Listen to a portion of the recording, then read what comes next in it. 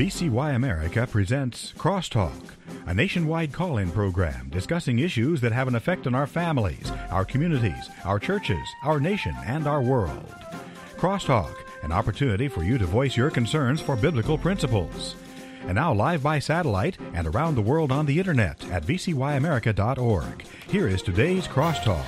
We thank you for joining us on Crosstalk today. Folks, could I invite you to listen very carefully today, call others to tune in. We've got to have a very important topic we need to deal with. It was 12 days ago that I emailed Alex Newman asking him to join us again on Crosstalk to talk about the multiple crises that we're being warned of. I mean, we're just to put all this stuff together, we've been warned about a food crisis, an energy crisis, a global climate change crisis, a financial crisis. I mean, the list goes on. Alex had already been speaking on this issue, even when I contacted him, and so we set up an interview for today.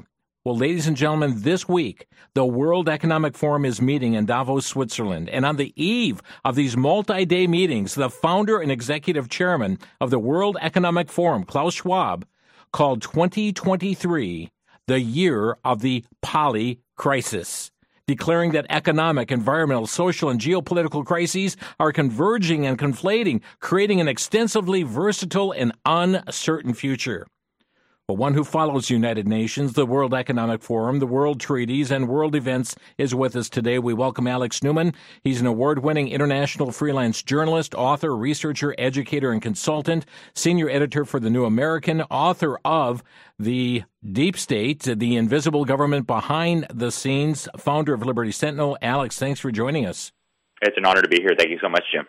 Even before Klaus Schwab declared 2023 the year of the polycrisis, Alex, you were out speaking, you were out warning, you were out writing about this bombardment of all these crises that are really coming to a boiling point.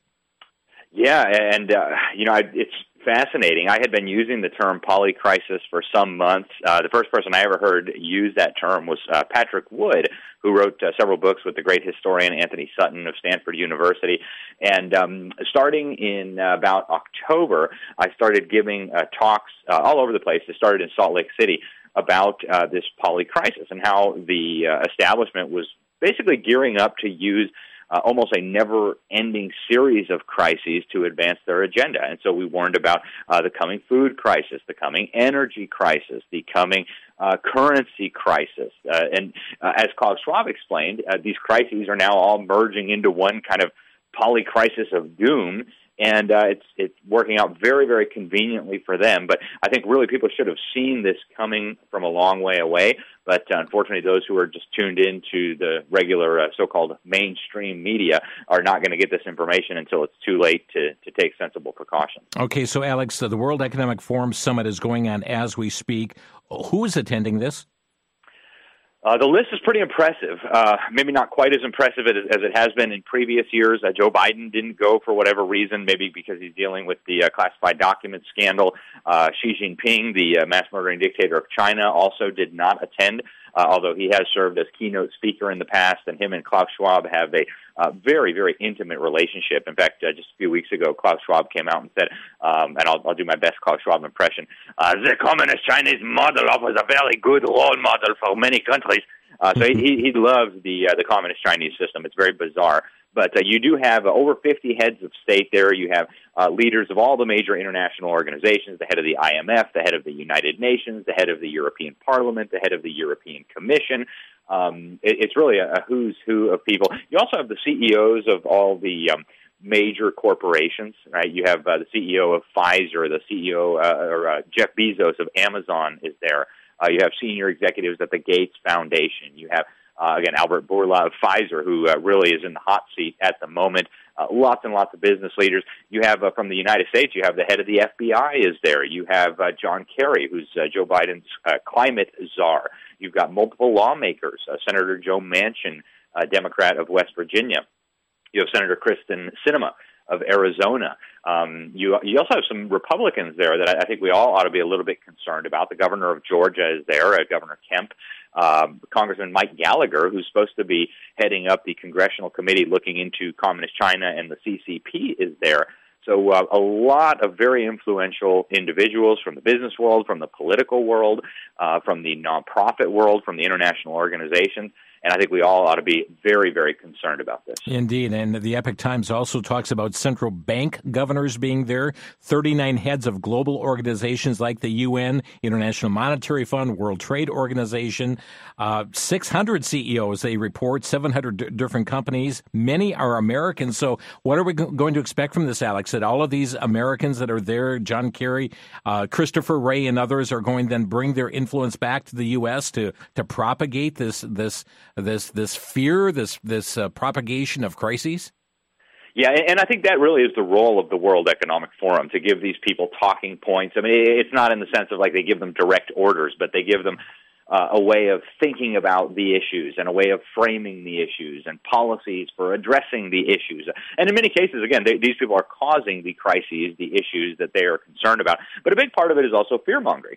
If you look at the World Economic Forum announcement of the poly crisis, the subheader for that, right in the headline, is how concerned should we be? And, of course, the answer to that, if you listen to the World Economic Forum, is be afraid, be very afraid, right? Yeah, which is almost exactly contrary to what God commands his people, right? We are told to fear not hundreds of times in the Bible. In fact, Bible scholars have counted 365 times, one for every day of the week. I've got pasted on my computer in front of me here, Isaiah chapter 41, verse 10. Fear thou not, for I am with thee, right? So we as Christians should not be afraid, but one of the goals, I think, of this summit is to stir up enormous amounts of fear and then to help ultimately steer the response to these crises in a way that is desired and agreeable to the wishes of these people at the top of the World Economic Forum, which, there is Klaus Schwab, but of course Klaus Schwab was recruited by Henry Kissinger, who himself was recruited by David Rockefeller. So I think Klaus Schwab is really more the front man than the big cheese, but there's a very specific purpose with these meetings, and that is to advance the agenda of the people behind the scenes. So their theme is cooperation in a fragmented world. So I guess all of these crises are part of the fragmented world and the cooperation. Is this that kumbaya moment where we are to come together and this global organization is going to be the savior for everyone? Yeah, and that's what they want us to think, right? I think the World Economic Forum plays a very specific role in this push toward the one world order, and the space that they've carved out for themselves is to bring the business community to the table. And so, yes, governments come and policymakers come, but they have other institutions that they use for these purposes, like the United Nations. I'm reminded of what Peter Drucker said. Peter Drucker, his kind of cover story was that he was a management guru, right? And he came up with this idea that the way to bring about major changes in the world is through a three-legged stool process. And he described the three legs. He said the first leg of the stool was the public sector, the governments of the world. And so the United Nations plays a big role in kind of corralling all the governments and bringing them together behind this agenda of the one world crowd. Then you have the second leg of the stool is the business community, the private sector. That's where the World Economic Forum comes in. And they've come up with specific agreements. In fact, in 2019, the World Economic Forum signed what they described as a strategic partnership with the United Nations to implement Agenda 2030 by bringing the business community into the fold. And, Klaus Schwab very regularly talks about how business and government need to join forces for this. And then the third leg of the stool is the religious component, the social sector. And so you add each of these three legs, and that is what you use to bring these big changes about. And so I think that's what the World Economic Forum is doing, is bringing business and government and the social sector, right, which would include the Gates Foundation, the Soros people, they're all there, getting them all on the same page about how are we going to respond as these crises unfold. What kind of policies? What should business be doing? What should government be doing? How should they be working together? And I think that really is the main goal of this year's summit. Alex Newman is with us today. And Alex, I've got an audio clip here from one of the presenters. I believe it is Johan Rockström, the Swedish scientist who spoke earlier today, calling this a planetary crisis. Here's the clip. Dear friends, scientifically, this is not a climate crisis. We are now facing something deeper.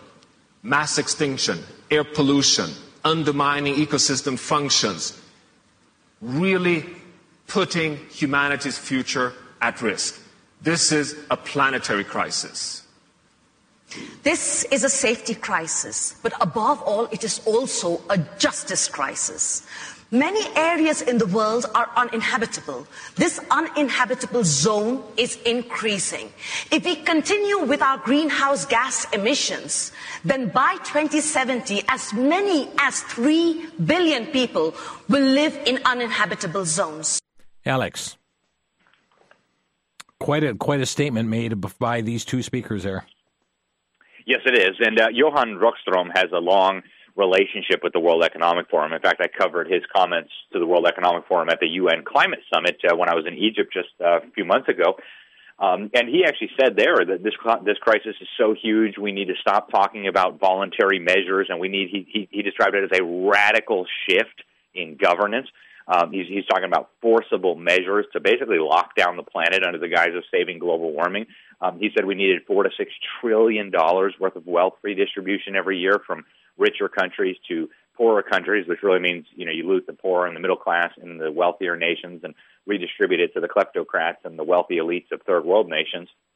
And this goes right along with their theme, right? We've got this crisis. And, some of these crises are real. They have indeed sabotaged the food system, so there's going to be a dramatic increase in hunger, in famines. I've been warning about this for years now. The World Economic Forum and the UN both played a direct role in causing the food crisis that we are already entering and that's going to accelerate. They are, of course, big players in causing the energy crisis that we're dealing with. They've been shutting down power plants all across the Western world, coal-fired power plants, gas-fired power plants, also nuclear power plants, right? Nuclear power doesn't release any CO2, and yet they say we got to shut that down as well. So this is not about CO2 or climate. Climate is one of the fake crises, right? Well, they've done really quite a PR coup here where they've been able to convince a big part of the world. It's hard to have an accurate gauge on how many people actually believe this stuff, but a very significant number. They've convinced them that every time something happens, a hurricane, a drought, a flood, a tornado, whatever it is, their immediate response is, well, that was because of climate change and that's because of our CO2 emissions. So this plays right into what they are promoting. And I think Frederick Bastiat, back in the 1800s, really hit the nail on the head. He was the great lawmaker, philosopher from France who wrote works like The Law. He said totalitarians have a habit of concocting the poison and the antidote in the same laboratory. And so I think that's what we're witnessing here. They've invented a climate crisis. That's the poison. And then the antidote is give up more of your freedom, give up more of your money, give more power to governments, let corporations do whatever they feel like it to run us over, and that will solve this imaginary crisis. So you have the poison and the antidote being developed in the same laboratory by the same individuals who have a very, very sinister agenda that has nothing to do with saving the planet or preserving the environment. Friends, you're listening to Crosstalk on VCY America. Alex Newman is our guest today, and we're talking about, yes, the declaration official from Klaus Schwab from the World Economic Forum that 2023 is the year of the poly crisis. And they're laying out everything that is taking place as we talked about the food crisis, the energy crisis, the global climate change crisis, and the list goes on. A quick break here. We'll be back with more information here in just 1 minute. This is Crosstalk on the VCY America Network.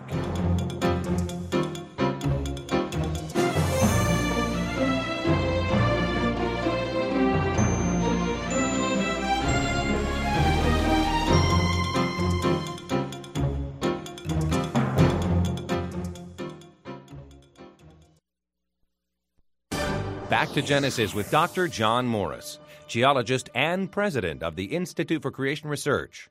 Dr. Morris, when did the Ice Age happen? Chris, the Bible doesn't mention the Ice Age by name, but it probably occurred in the several hundred years following the flood as an after effect of the flood.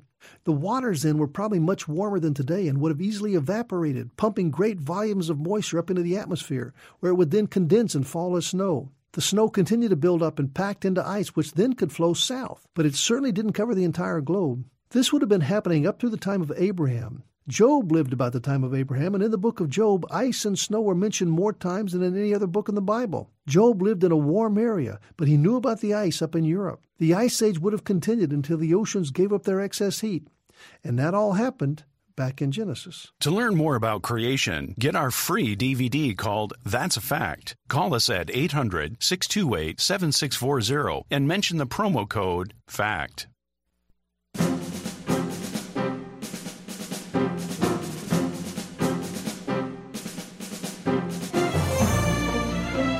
You're listening to Crosstalk on VCY America. Alex Newman is with us today. And folks, as we speak, the World Economic Forum is meeting and calling 2023 the year of the poly crisis.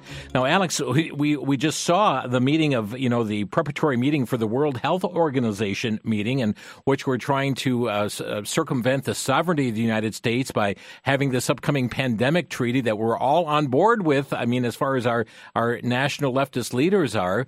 But that is a separate thing going on is what this is. But these things are all kind of merging together, aren't they?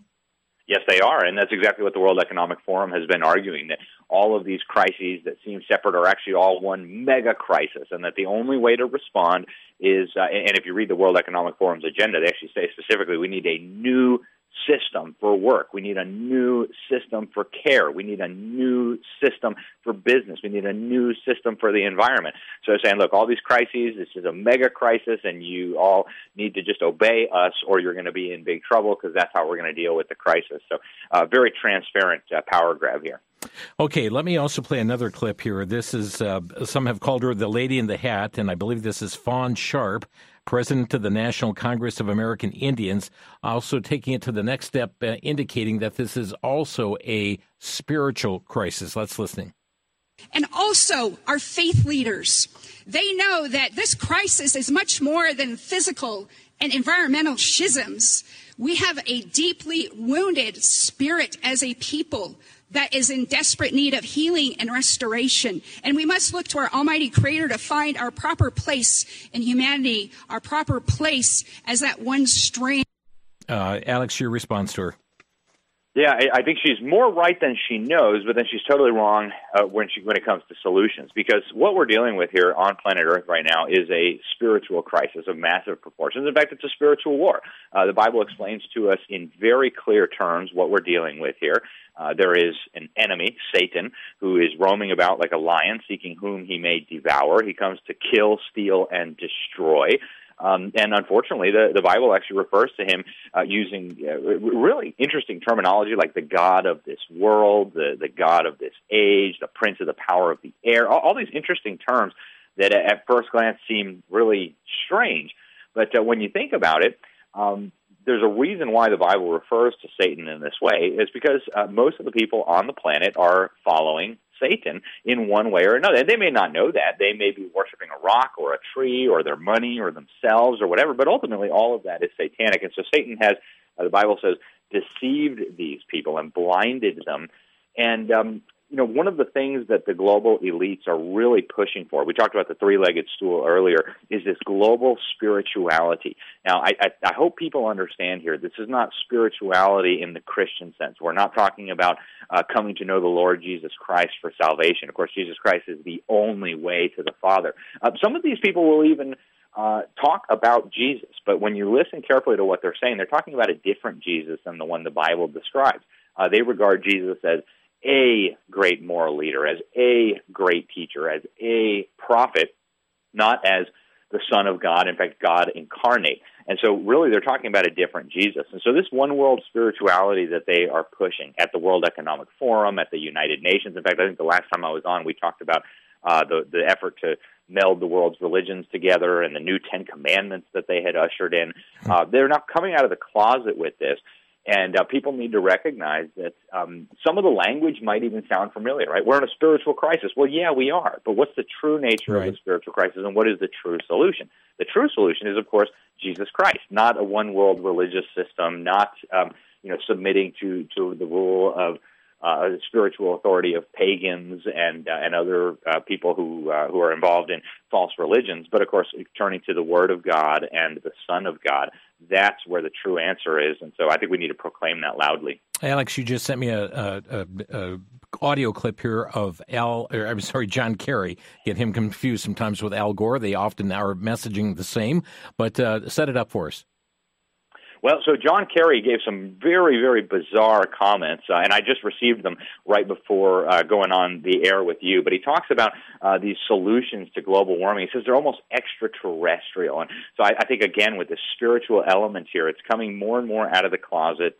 After this program, I encourage people to go open up your Bibles and just go to Ephesians chapter 6 to get a sense of really what's happening here. But I think people need to understand that this so-called fight against global warming, when you go to these conferences, they are also very open about the fact that they regard this as a spiritual issue. But again, it's not from the Christian perspective. It is from the opposite perspective. And so it was very, very bizarre language coming from a government official in a administration that will endlessly tout the separation of church and state and so on. Here's John Kerry. And when you stop and think about it, it's pretty extraordinary that we, select group of human beings, because of whatever touched us at some point in our lives, are able to sit in a room and come together and actually talk about saving the planet. I mean, it's so almost extraterrestrial to think about, quote, saving the planet. If you said that to most people, they think you're just a crazy tree-hugging, lefty, liberal, do-gooder, whatever. And there's no relationship. But really, that's where we are. Really, that's where we are, Alex. Yeah, and I think it goes to what we talked about last time I was on the program with these new 10 Commandments. There's kind of a God complex here, that there are people who actually think that they are going to save the planet. And notice they never reference Jesus Christ as the Savior. It's we are going to save the planet through our own power. It's almost like we shall be as gods, right? We are going to do all of this. And that means to me that they have not been reading their Bibles. They do not understand where this planet is heading, right? No amount of human activities or select groups of people coming together in an extraterrestrial manner are going to be able to stop the will and the progress of God's purposes on this planet. But you do have this incredible arrogance, this incredible pride and hubris that, well, we're going to save the planet. And, when you have people either who believe that genuinely or people who are using that to manipulate others, it's a very, very dangerous situation, right? This almost messianic complex that we are the saviors. Yeah, frankly, no human being is the Savior. Jesus Christ is the Savior, the God-man, God incarnate, not John Kerry, not his select group of individuals. It's God. Alex, you recently wrote on Liberty Sentinel and focusing on the website libertysentinel.org on a column, Desperate Deep State Planning Intense Chaos in 2023. And in that column, you said this: the desperate deep state is planning intense chaos in multiple areas to cover their tracks and distract the public away from the extreme crimes globalist elites have committed. What crimes are you referring to? Well, I think first and foremost, we have to look at these injections, these so-called COVID vaccines that were not just promoted to the public, but mandated against Americans. As far as I'm concerned, this is a criminal operation of the highest order. We now have the Pfizer documents. They knew that these injections were not preventing COVID. In fact, in their own documents, they say COVID is often a side effect of taking a COVID injection. So we also know that the number of terrible adverse events that was being reported was off the charts. We'd never seen anything like that with any medical product ever in American history. It just thousands and thousands and thousands of reports of people dying, people having strokes, people having heart attacks, people having sudden cardiac arrest where their heart just stops. In fact, that happened to my dad. Less than 2 days after taking the Pfizer injection, his heart just completely stopped. And so we have an enormous crime here that's been perpetrated. These people knew about this. They conspired to cover it up, and that's just one of many. Then we can look at what they have done to the food sector, to the agricultural sector. They are waging war on farmers, not just in the United States, but all around the world, and they're doing so very strategically. And we're going to start seeing more and more devastation resulting from this, even in places like the United States. Already there are famines going on around the world. There are people all around the planet right now, millions of them, who cannot access food. in large part because of the destruction of our food supply. We're seeing the same thing with what they've done to the energy sector, shutting down power plants all over the world. Now, just recently we saw what happened in the United States when it got cold. You had rolling blackouts. People literally died. I think a couple dozen, at least in Buffalo. Power goes out. It's freezing outside. We have people die. So these, as far as I'm concerned, are crimes perpetrated against the American people, crimes perpetrated against people around the world. And the truth is starting to come out about this. And you can see this very clearly, right? If you go to Twitter, for example, and look at what happens when these elites, the head of the UN or Klaus Schwab, the World Economic Forum, or the UN, post something on Twitter, you'll find 100 anti-comments to every one pro-comment, and the one pro-comment is probably a bot. So you've got tens of millions, maybe hundreds of millions of people around the world who recognize these crimes, these abuses. They're demanding to be heard. They're seeking justice.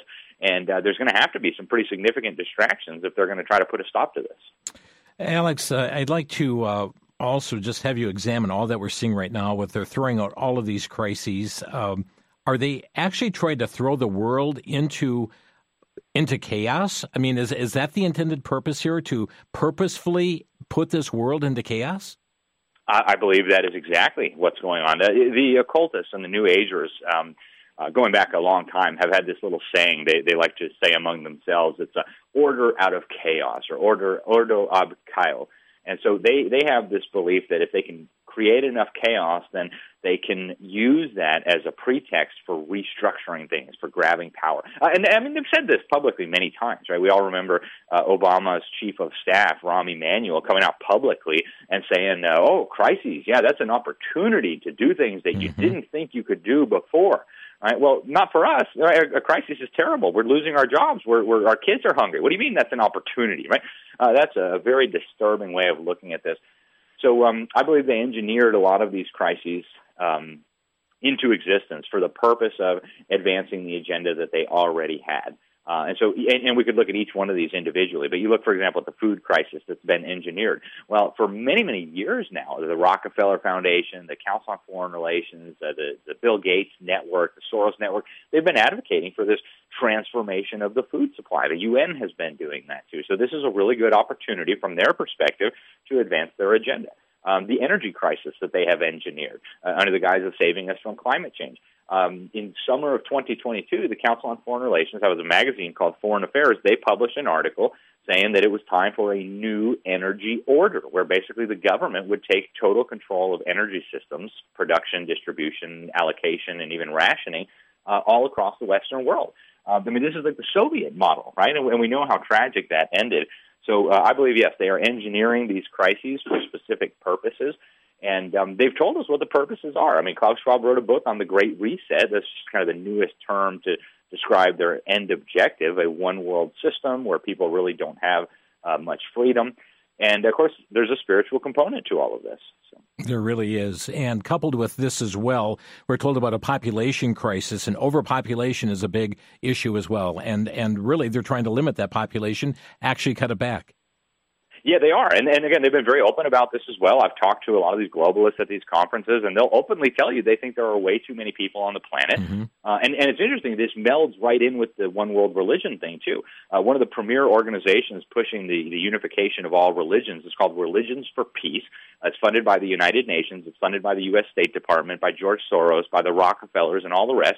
The previous head of it was a member of the Council on Foreign Relations. The current head of it, Dr. Azra Karim, I think her name is, her previous job was at the UN Population Fund, which exists to lower the population on planet Earth.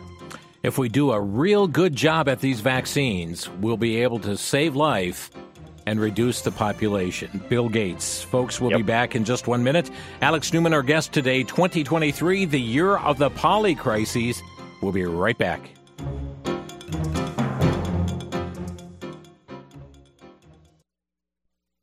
The rise of fentanyl overdose deaths is skyrocketing and has been the leading cause of death in adults ages 18 to 45. Street drugs have been laced with it, creating new lines of counterfeit pills.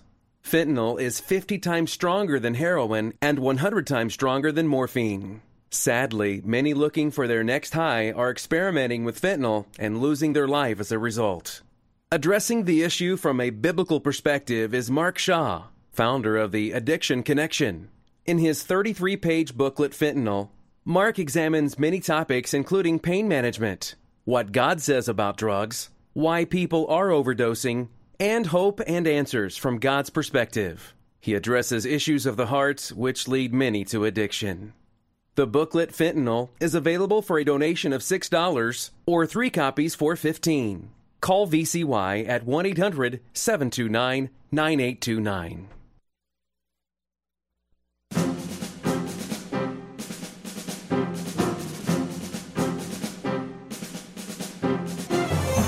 You're listening to Crosstalk on VCY America. Friends, within just a couple hours of this interview today, we will have this posted on our website, crosstalkamerica.com. Can I encourage you to download the programs, to send links to others, to inform them so that they can be informed too? I mean, send it out through your social media sites, whatever means you have to get it out there. If you'd like hard copy CDs to cover the duplication and postage costs, we do ask for a donation of $6 or more for a CD. You can call our office here at 1-800-729-9829 to request a CD in order to get the information out in whatever means you have available, or to just re-listen to it at your convenience. But certainly take a link to the broadcast, get it out there so others can be informed as to this matter.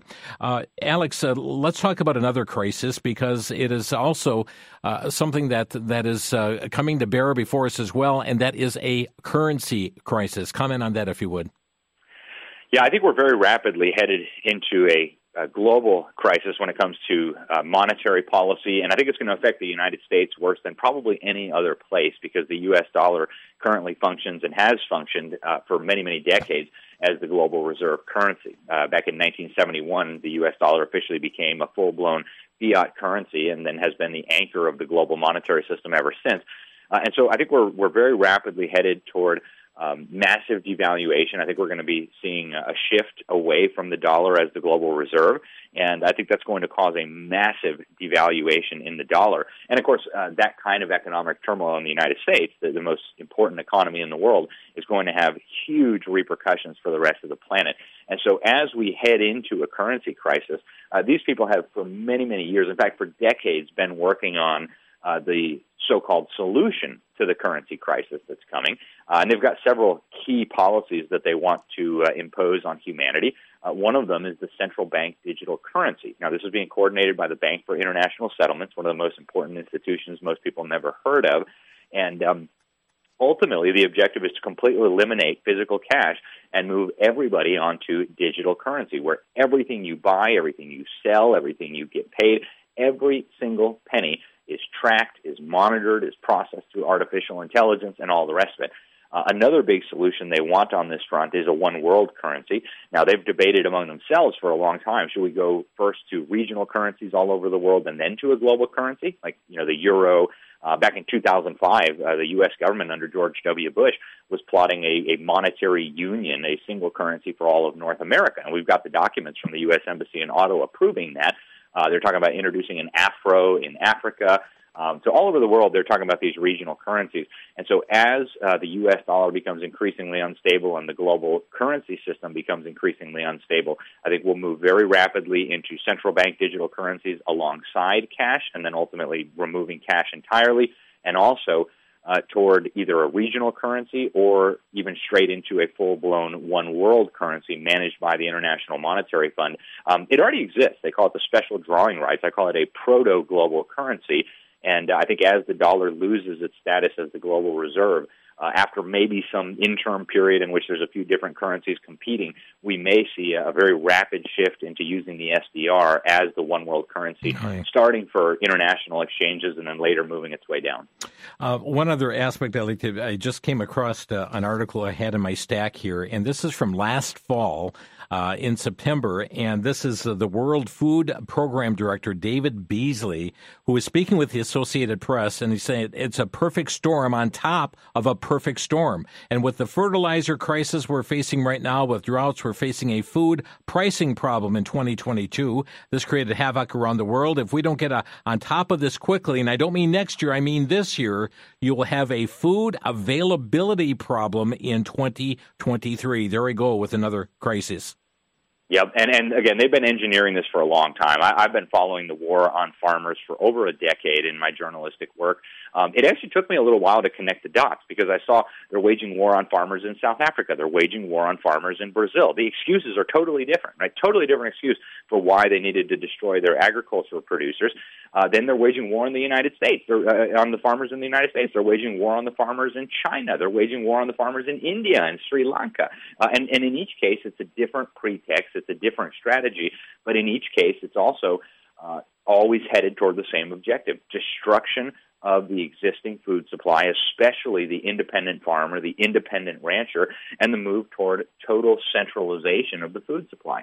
And so I think this crisis that they are engineering, that they have engineered over a long period of time, is going to culminate in a radical transformation of the food supply, up to and including, and I first sounded the alarm about this in 2013 when somebody in the UN sent me a report from the UN World Food Program having us eat bugs. Yeah. They were talking about it a decade ago? Yes. In fact, I wrote the first article about it in The World. It was published by the New American. It was called UN: Let Them Eat Bugs. Wow. And nobody had seen this report. It was from the UN Food and Agriculture Organization, very obscure UN agency, and a very obscure report. Somebody sent it to me and said, Alex, this is important. You need to pay attention. And what they said in there is that we need the whole world to eat bugs to save the planet from climate change and be more sustainable. The way we're going to make that happen is we're going to brainwash children in public schools. That's not the terminology they use, but we're going to educate kids on the benefit of eating bugs.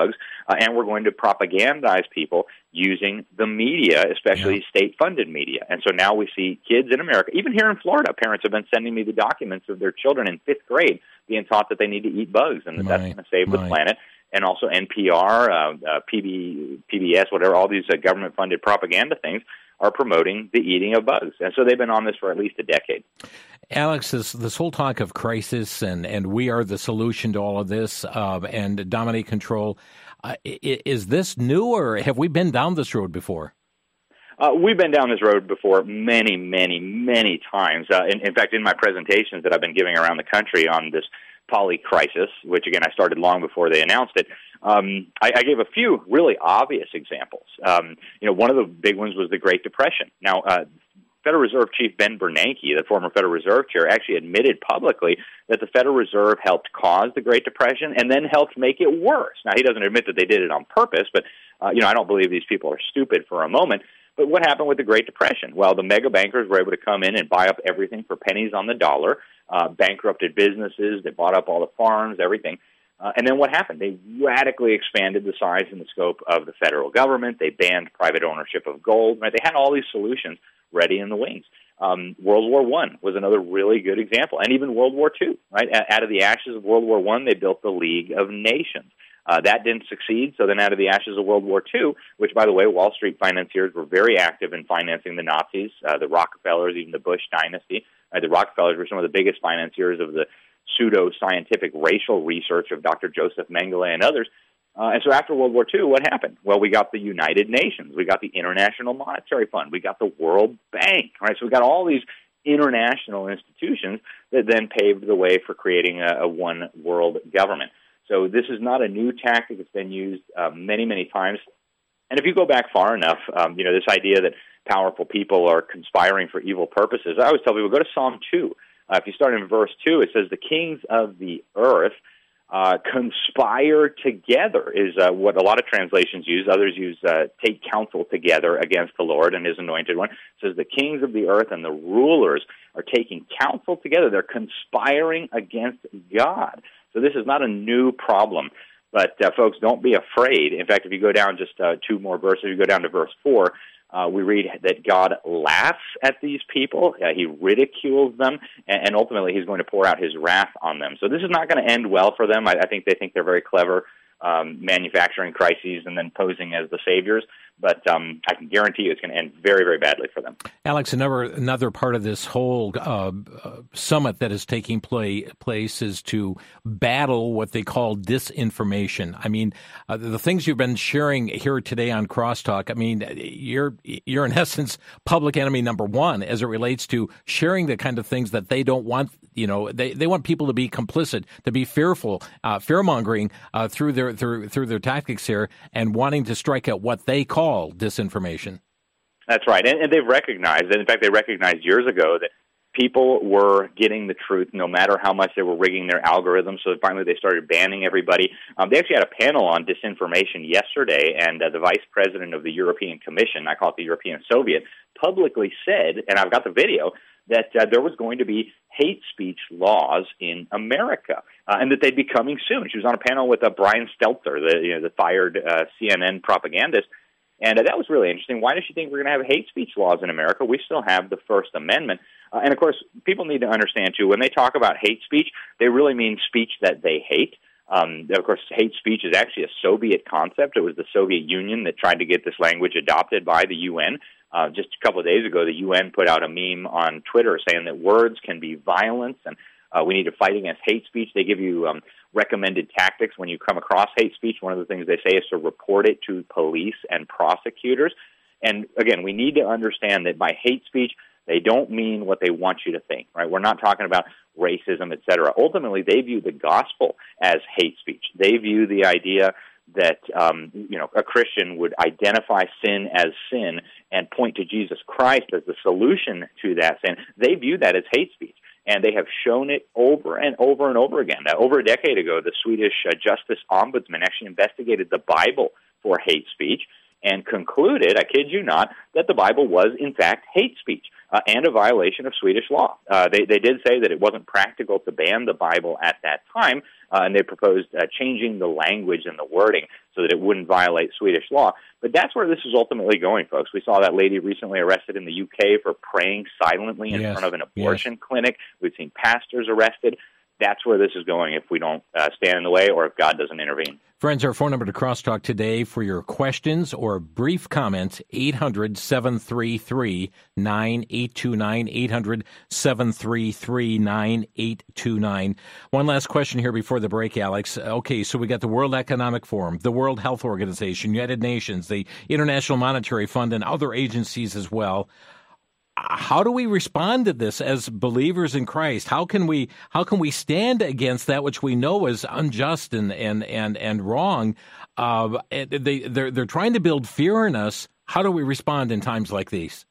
Well, thank you, Jim. And I would say first thing is the Lord did not send you a spirit of fear. So if you're responding with fear, that is not of God. Knock it out right now. Secondly, get on your knees and pray. I mean, that needs to be our first response to every crisis. God, what's going on here? How should I respond? And then open up the Word. What does God's Word say about these things? Well, one of the things it says is fear not, fear not, fear not, fear not, fear not. Fear is a tool of the enemy to manipulate us. So we need to lean ever more closely into our Savior. We need to get back into the Word and be reading and studying and understanding and discerning what the Word of God reveals to us. And then I think we need to rebuke and reprove, right? Ephesians 5:11 has been one of my mottos as a journalist for many years.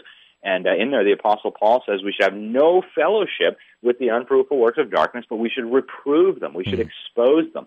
And so I say, I'm incredibly blessed to be able to reprove and expose 6 days a week.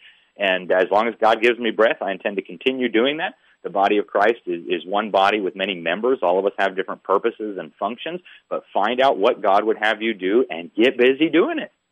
And Alex, also just to highlight another passage you quoted from earlier and referred to earlier, I should say, encouraged us to study Ephesians 6, to understand this is very much a spiritual battle that we're in.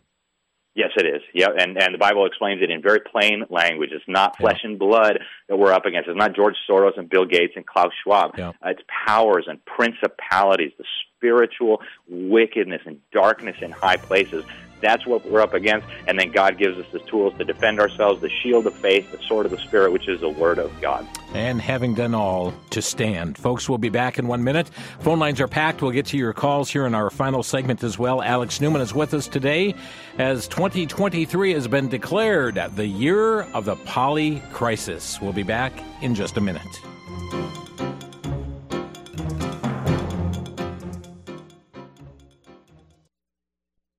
For the Worldview Report, I'm Brandon House. Our website is worldviewreport.com. On January 10th, 2023, the White House website and the website of the Canadian government and Justin Trudeau announced that indeed the three leaders from Canada, America, and Mexico met. And what are they discussing? Well, according to their own January 10th, 2023 press release, they're merging America, Mexico, and Canada, the North American Union. In fact, it was called a North American Declaration. I was interviewing Phyllis Schlafly about this 20-plus years ago. Many of us were talking about it. We were called, well, conspiracy theorists. Well, here it is. And the Republicans under George W. Bush were working on this, and now so is the Biden administration. Will this fit with Bible prophecy, the world divided into 10 regions with 10 kings who give their power to the beast? Stay tuned.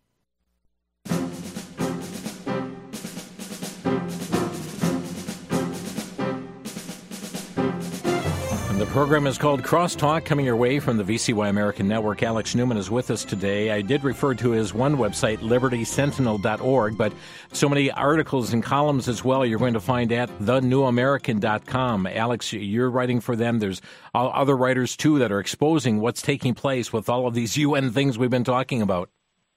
Yes, sir. I would say the New American Magazine is the premier publication in the world that has been exposing these things for longer than I've been alive. So for those who are not subscribers yet, I encourage you to go to thenewamerican.com. You get 2 issues delivered to your door every month. And, we've been sounding the alarm about this for decades, in fact, for generations. And now it's all coming out into the open. So praise the Lord. They can't hide now. Thenewamerican.com. Let's go to Doug in Georgia. You're on the air, Doug. I just want to say how disappointed I am in Governor Kemp of Georgia.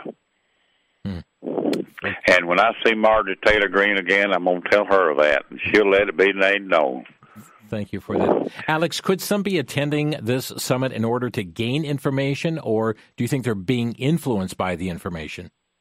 Yeah, I think it's a fair question. I quoted Ephesians 5:11 earlier, have no fellowship with the unfruitful works of darkness. And so for me, I would have a guilty conscience about going and participating in something like this unless my only purpose was to go there and expose and reprove and so on.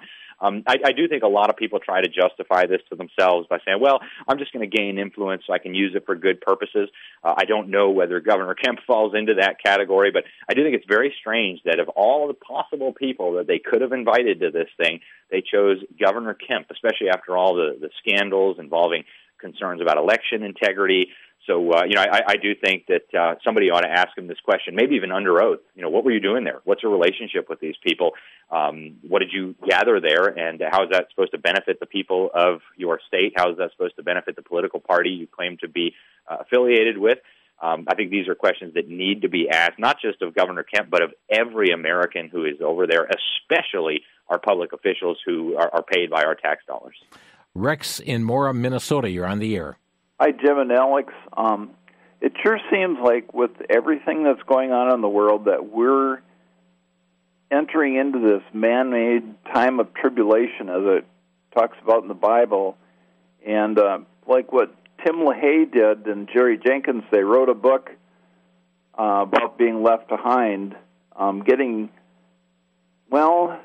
actually they're saving souls. I know a lot of people came to know Christ just through reading the Left Behind book, and if I've got all of this in my head, but I don't know how to write a book. Okay, well, let me just put it this way, Rex. I guess what we're seeing is so many things coming together. Alex, we've been foretold so many of these things in the book of Revelation, the coming mark. We know there's going to one day be a one-world system here, and when we see all of these things being, as some would say, the stage being set for Bible prophecy to be fulfilled, it ought to be a wake-up call to us. Absolutely. And actually, that's one of the things that the Holy Spirit used to get a hold of me and show me that the Bible was true. I was studying a lot of this stuff before I knew the Lord, and the Holy Spirit just used that and said, what are you studying on YouTube and on the Internet for? You can find all this in the Word of God and so much more.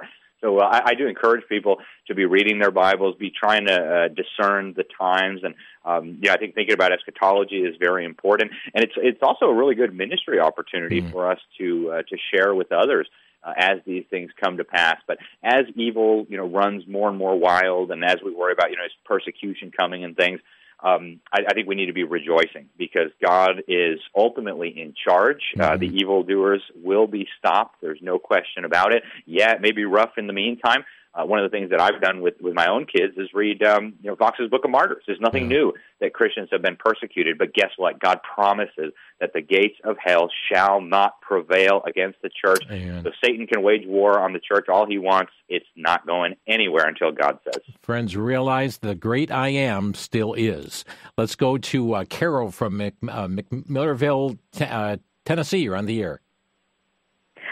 Yes, thank you. I was wondering if you could talk a little bit more about what foods will be in shortage this year and what we can do, and I will listen off the air. Thank you. Okay, thank you. The food crisis, Alex.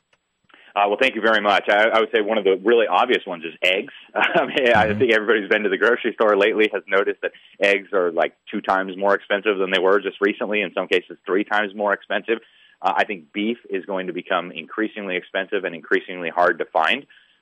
We're going to see, I think America is probably one of the best situated countries because we have so much productive farmland. We have so many productive farmers. It's very, very difficult to engineer food shortages here. That's why they've had to work so hard. But, eggs, cow meat, beef, those I think are probably going to be the first ones that we'll start noticing, and then maybe later even some staple foods. So, I don't want people to be freaking out about it or paranoid or anything like that, but, the book of Proverbs does tell us that the wise man sees what's coming and prepares himself.